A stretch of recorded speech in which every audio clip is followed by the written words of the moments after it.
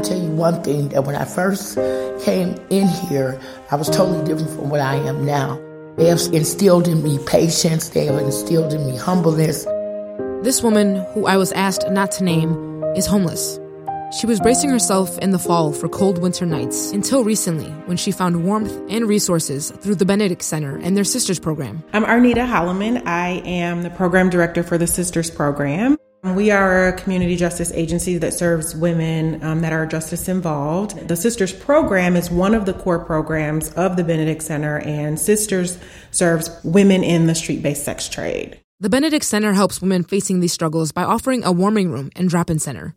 They've set up shelter on the north and south side of Milwaukee so they can directly help the women impacted in these communities. That's where 83% of all prostitution-related arrests occur in the city of Milwaukee.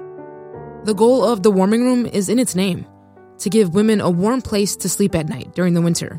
Some warming rooms in Milwaukee open their doors when temperatures hit a certain low, but the Benedict Center opens their doors from December to March 1st, no matter the temperature. Whether it's 30 degrees, 10 degrees, 20 degrees, it's cold. So while they're here, they're able to eat, sleep, shower, and just relax and not have to worry about where they're going to be tonight or all the vulnerabilities that they usually experience when they're out on the street. And if women are in need of help beyond the Benedict Center, they can get help finding that too. Even if it's your eating habits, your health, your mental state of mind, or you just needing somebody to reach out and to talk to, they have enough sisters here to help you in all ways. With the Benedict Center helping this woman overcome addiction and homelessness, she says 2019 will be the year of moving forward. So I want to take advantage of the resources that is here and to move forward. I don't want to just stay and I don't want to be left behind. I want to use these resources to move forward.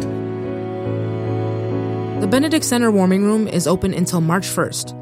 It's open 7 days a week from 6 p.m. to 7 a.m. and it's first come, first served. For details on other services and drop-in center hours, visit benedictcenter.org. I'm Bianca Fuscher for 88.9.